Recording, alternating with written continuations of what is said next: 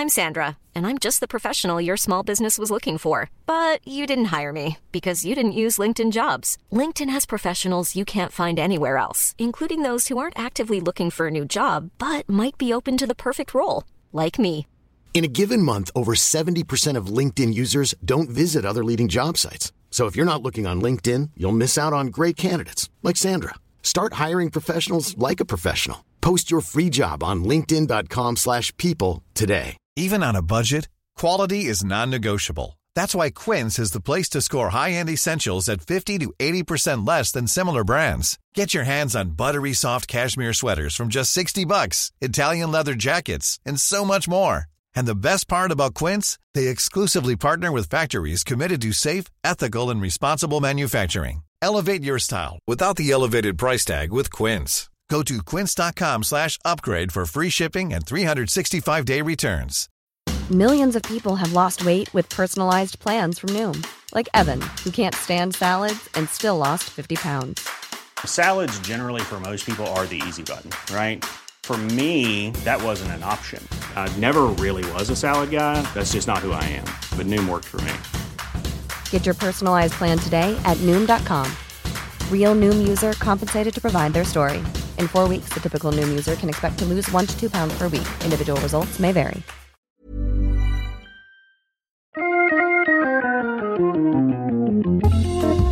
Welcome to Wood Talk. Now, here are 3 guys who put the fine in fine woodworking. Mark, Shannon, and Matt. Hubba hubba. All right, it's Wood Talk number 424 for January 29th, 2018. On today's show, we're talking about hard wax oil finishes, sharpening gauges. Is that gauges or gouges? Gauges. So, okay, just making sure. It's one letter difference. Getting into CNC, question mark, securing tabletops and explaining woodworking to the uninitiated. And since this is our second recording, there's no BS. Let's just get right to the good stuff here. So, emails. So I guess a couple people emailed about this, but the one that was selected here was from Tommaso. He wants to know what's the deal with hard wax oil finish, Osmo, for example. How can it be compared to an oil varnish blend? All right, so I am by no means an expert in this. I am just 2 projects in to using an Osmo product. It's actually not that easy to find. It's not that well distributed in the US. There's a couple, you could find some stuff on Amazon, but when you're on Amazon and you see a listing that doesn't quite look like it's up to Amazon standards, and you go, I don't know that I'm even comfortable buying from here. Like, you could get some kind of wacky vendor that you've never heard of before. It's kind of stuff like that, and the prices are suspiciously high. So I found it difficult to find, but I did finally order up some Osmo Pollux and Osmo Top Coat. And both are actually pretty good products. I mean, from what I've used them for so far, I'm actually impressed with them. So hard wax oil, at least the Osmo product, what I could tell you about it, think of a thin wiping varnish. So we're kind of in the category of like Armor Seal-ish. And it's got wax added to it. So it's got this milky appearance. The Pollux material it looks like a diluted Pepto-Bismol. It's like a pink color. And the top oil is like a light tan. So I'm pretty sure the only thing that's going to give it that effect is probably the wax content in there. But it does have petroleum distillates in it. There is a VOC, figure on there that you have to deal with. I think it's grams per liter or whatever. But it's very low VOC, so it is better for the environment. It's better for you. And the idea is you just kind of scrub it in with a Scotch-Brite pad and then scrub off the excess, and you're really just kind of buffing this oil wax blend into the surface. I haven't seen anything about it that really indicates to me that it's like an oil varnish blend where you actually have oil in there. This is something that just it feels like a thin varnish to me that has wax added to it, which gives it a long working time. And it's really forgiving. It's super easy. This is also the one thing that is like an oil varnish blend is that it's really not going to build to a thick film for the most part. You're kind of just applying a few coats, and it's just a finish that kind of embeds itself into the grain. And durability, jury is still out, but this stuff, especially the Osmo stuff, is used a lot in flooring. So it should be pretty darn durable, but it's also fairly easy to repair. So I'm still learning about it. I'm still getting used to it. I can't really say a whole lot about it until I have more time under my belt. It's interesting. I know in the hand tool school community right now, it's like all the rage. Like everybody's using Osmo on their products, on their projects. And I'm like, did I miss like some memo somewhere? Like all anybody could talk about is this Osmo product, and of course, I'm still trying to work through a gallon of EnduroVar. So. Well, I don't really know what the buzz is about, because like I hear the same thing about Rubio Monocoat, right? A lot of people want to know what's the deal with that, and that is a hard wax oil, except that one is oil. It is not a varnish. So it's like a zero VOC product. And it's again, these hard wax additives into these finishes kind of complicate things in terms of how we classify what this finish is and how it behaves. And that's why, like I said, I don't really want to make too much judgment about it yet because I need to see these things over the course of time on a project. In fact, when my trestle table in the kitchen, it's already beat up. It's got like Sharpie on it. The kids go crazy on it. When I do a refinish on that, I'm probably going to use Osmo because I really want to see on a daily use sort of thing, how does this finish hold up? So I'll report back when I know something. Good to know. Yeah. Cool. I like it. Well, this one comes from Jason. He says, how sharp do you keep the blades on your marking gauges? I just got my first one, and the documentation said they put a medium sharp edge on the cutter. Seems weird to me, which I love that, a medium sharp edge. How do you even, quantify that? Well, it's very easy, Shannon. It's not, Not pink in the middle? What? Not super sharp and not dull. A thin line of pink? You got to cook it to about 140 degrees. Right.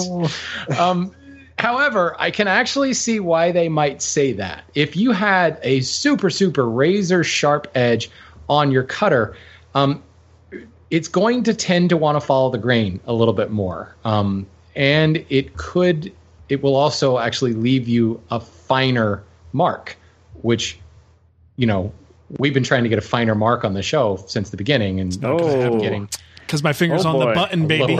My finger's on the button. Mark. But no, I mean, there's something, if you've ever marked with like an X-Acto blade, you get a really, really, really fine line to the point where it actually can be really hard to see. And if you are sharpening, like using a scalpel or something like that with a really, really sharp edge, you get kind of the same effect. If you're marking parallel to the grain, you will find that really sharp edge will drop into the grain and follow it a lot more. So actually, this sounds weird to say, but a slightly duller blade will actually give you a little bit better mark to work with. So as far as how do I keep the blade sharp, my circular gauges, I just pull the little wheel off and stick it on the stone and rub it around with one finger, because all you're doing is hitting that one particular face. You're not sharpening a bevel. I have a couple of knife edge ones, and they're basically sharpened exactly the same way as I sharpen a chisel, just a really small chisel. So it's all done freehand because there's no length to make it tippy at all. You just kind of set it on the wood and rub it around real fast, and you're good to go. So It's really not that difficult to do. My marking knife, my spear point marking knife, I actually use little diamond paddles. So I take the stone to the wood, because I just find that it's a lot easier to kind of hold it up in front of my face and match the bevel and, wiki back and forth. And like an 80s DJ, it's nice and sharp. Wiki. Oh. Wearing parachute pants while I do that, too. Yeah. Nicely done, man. Obviously. Okay, let's see. So we've got a couple more here. This actually is a voicemail. Let me see if I can find this thing. Who's moving my stuff on my desktop here? What's going on? There it is. Eric's got a question regarding CNC. Hi, fellas. This is Eric from Central Florida. I've been a listener since the very beginning, and I really enjoy the show. I was wondering, have you guys ever considered taking the plunge into CNC or things of that nature? I know Shannon is primarily a hand tool enthusiast, so I wouldn't expect him to, but I'd kind of like to get Mark and Matt's thoughts on that. I appreciate it. Keep up the good work, and Happy New Year. Thanks. Happy New Year to you too, Eric. Merry New Year. Merry New Year. So CNC, something you're thinking about? I mean, Matt, you're looking for a new place. Maybe you get enough square footage, you throw a CNC in there? I think that's the biggest factor for me right now is the square footage. Wow. The space, for one. I had the X-Carve. I never actually got it set up and calibrated. I just didn't want to mess with it. Well, the question was about a real CNC. So Hey-o. Oh, We're trying to make controversy. yeah.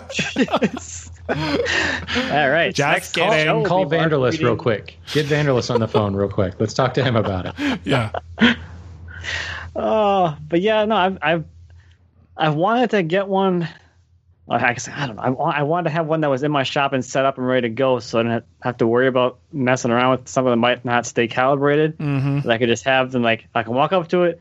I don't know. I could cut templates with it. I think that'd probably be the most beneficial thing for the type of things that I do. Mm-hmm. Except aside from like trying to experiment and do something weird with it, like, I don't know what, some kind of weird CNC project thing or just lettering or something. I think templates would be the most valuable thing to have the CNC for in like a furniture shop.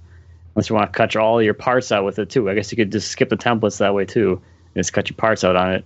I don't know. Whatever. I mean, if you're really looking to be more efficient, and I think we tend to think in terms of doing more of the manual work ourselves, but you're right. Like if you're thinking, oh, I'm going to use this for templates, well, why would you do that? Just put the actual material in there and cut it out. That's a good point. Hey, your template's digital. Yeah. You already have the template. Just make I've got copies. this weird mindset, I guess. I got to use the router to make all my stuff. Well, see, I'm thinking the same thing. That was my first instinct. But as I hear you say it, I'm going, wait, that doesn't make any sense. I'm glad we had this talk. Yeah. Okay. You just have gotten more efficient now, Matt. That's great. Good for you. One of the things like related to this I've been like looking into too, especially with thinking about having a bigger space, is a CNC plasma table for cutting steel. I think that'd be even more beneficial because think about how hard it is to like form like pieces of steel into like different shapes that aren't rectangular.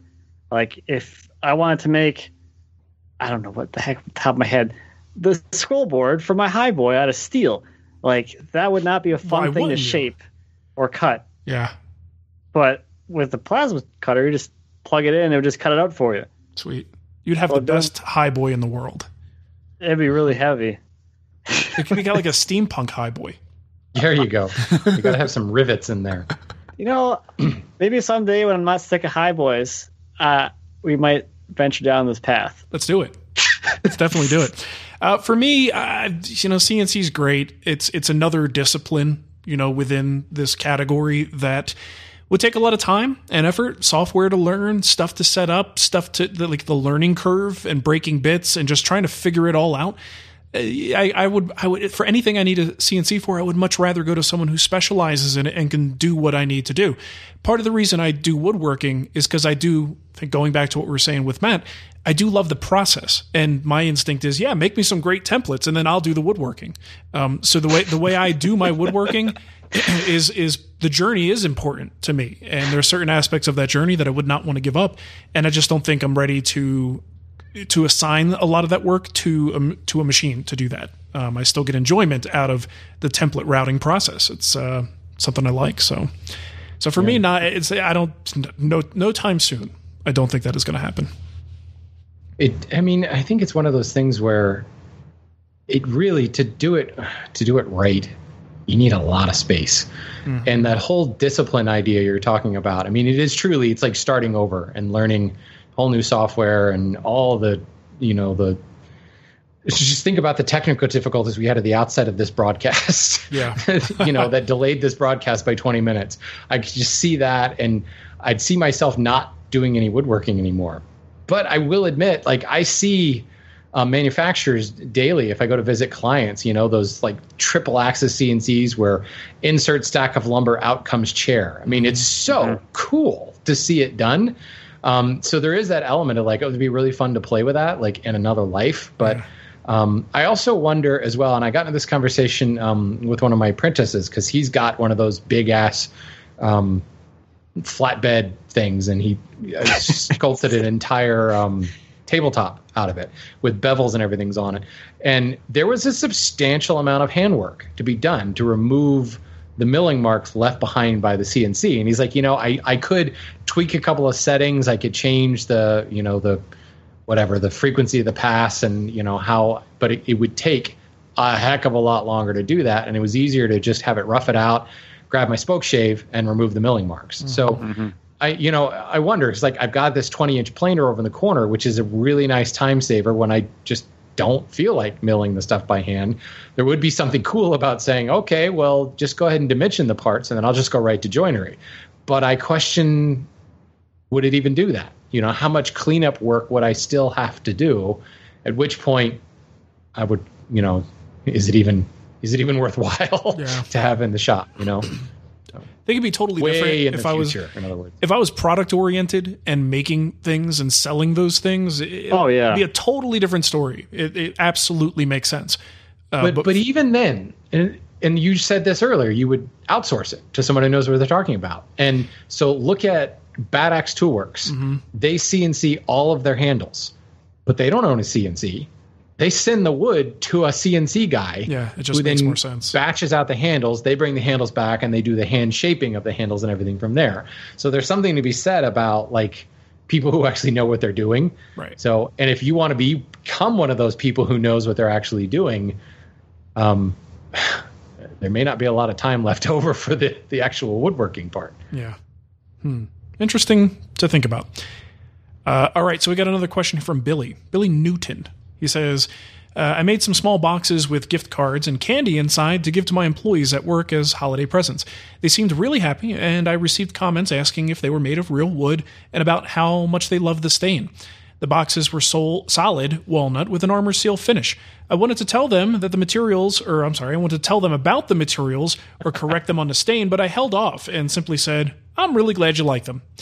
Have you ever caught yourself over-explaining the nuances of woodworking instead of just being thrilled that non-woodworkers are impressed with what you made?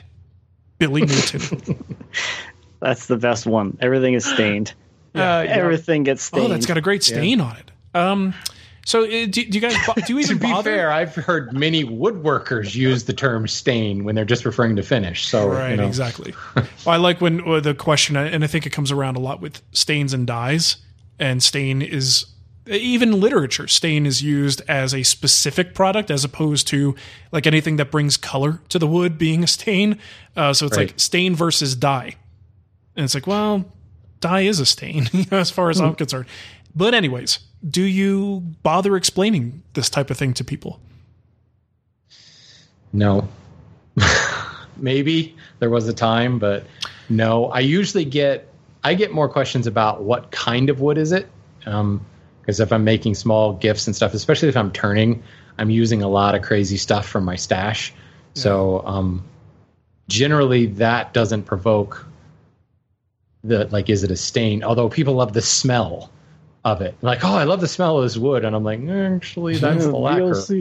Yeah, careful with that. Breathe that lacquer in. That's just off-gassing. Don't worry. Yeah. No worries. So I definitely don't explain that because they're killing brain cells as they, are huffing the fumes of my project. But no, I usually just explain this. That's the species. Oh, dude. And where's that from? It's South America. And then in the background somewhere you hear ooh wah ooh, right? It just happens for you. It's funny you should mention that because I could recall specifically multiple instances where someone non-woodworker would see something I've made and they'll do that. They'll go, "Oh, I love that smell," and I'm like, "Oh, careful!" It's like that's not the way the wood smells, I'm gonna love it with every breath. Right. But yeah, I don't really over explain either. The only time I would do that is if the person actually shows interest. So like I've had a few conversations about next level wood stuff with my neighbor. He's getting some flooring put in. So we were talking about, Brazilian cherry and different types. Like they were not really sure if their cabinets in the kitchen are stained, if they're naturally like that. We were talking about heartwood and sapwood, but they showed interest and wanted to learn. So I kind of went into detail about it. But I don't think if the person isn't showing some kind of interest, I'm not volunteering extra information unless they want to know. Yeah. The eyes glass over really fast. Yeah, chances are they don't care. Yeah. Okay. Why don't you read the last one there, Matt? All right. It's from Rachel Steele. Most of the furniture I have been making lately are tables. I'm using desktop fasteners to secure the tops on. The figure eight hardware looks like the figure eight hardware that looks like two washers welded together. I like to step up my game a bit and try other techniques. What techniques do you use for fastening on tabletops? I realize the answer is likely the standard. It depends, but just go with it and share your favorites. Rachel, it depends. Totally depends. I like figure 8 fasteners. What's wrong with figure 8 fasteners? They work great. I've never used them. Just drill a hole, screw it in, and you're done. I always made my own, those little button things. I never used those figure 8 things. Little button's a good choice. Explain the button. Yeah. To Rachel. What's your Matt. buttons? I don't know. It's like basically the same concept, I guess, because it's just like a rabbited block that goes into a little groove on the apron of your table and allows for some movement there. So the ones on the sides of the table that are kind of going with the grain are in the grooves tightly, but they can move, side to side. And then on the ends, and for people watching on the live stream, Shannon happens to have one. The ones on the ends are held back from the bottom of the groove so they can go in and out of that groove and get deeper or shallower as that table expands or whatever. Yeah. Like wood clips, really. Yeah. Yeah, there we go. Clips. Better word for it. That's probably the only thing outside of a figure 8 hardware solution, probably the only thing that I do for tabletops or any sort of top that needs to be able to move. I don't know. I haven't done those in a long time. I've been just doing screws and oversized holes. That seems to be my go-to thing the last 4 or 5 years, I think. Well, that's if you've got some kind of cleat or brace on the underside, I could see that. If you're just doing I haven't made an apron-based table in a while. Exactly. Like legs and aprons, it's unless you're doing pocket screws or something. Yeah.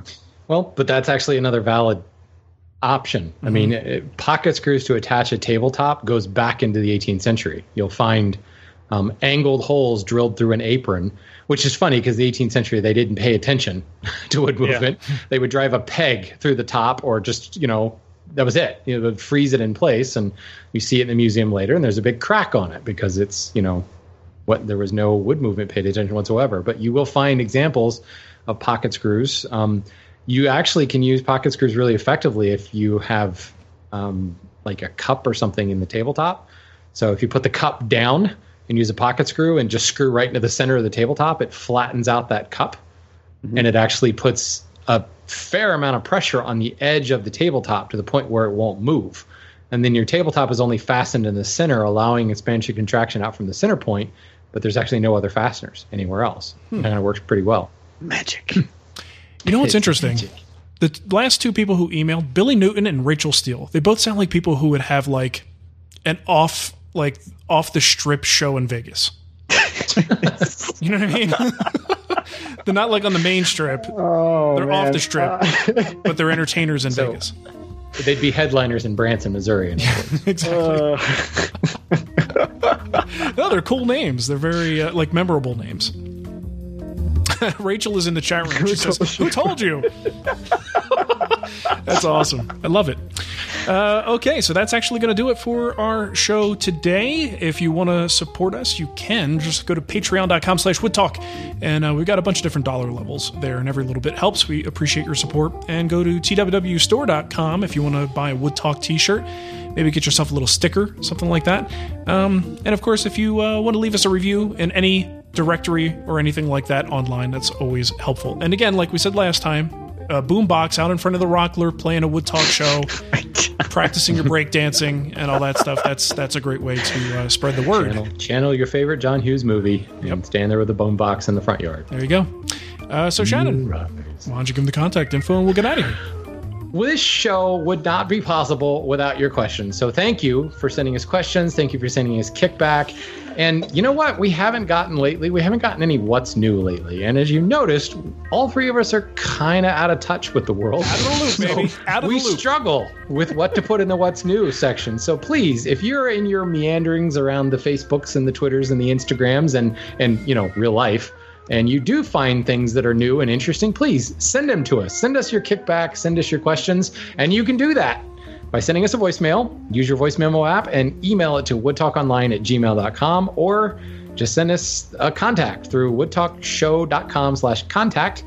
And of course, we welcome your comments on the show notes pages at woodtalkshow.com. Yeah.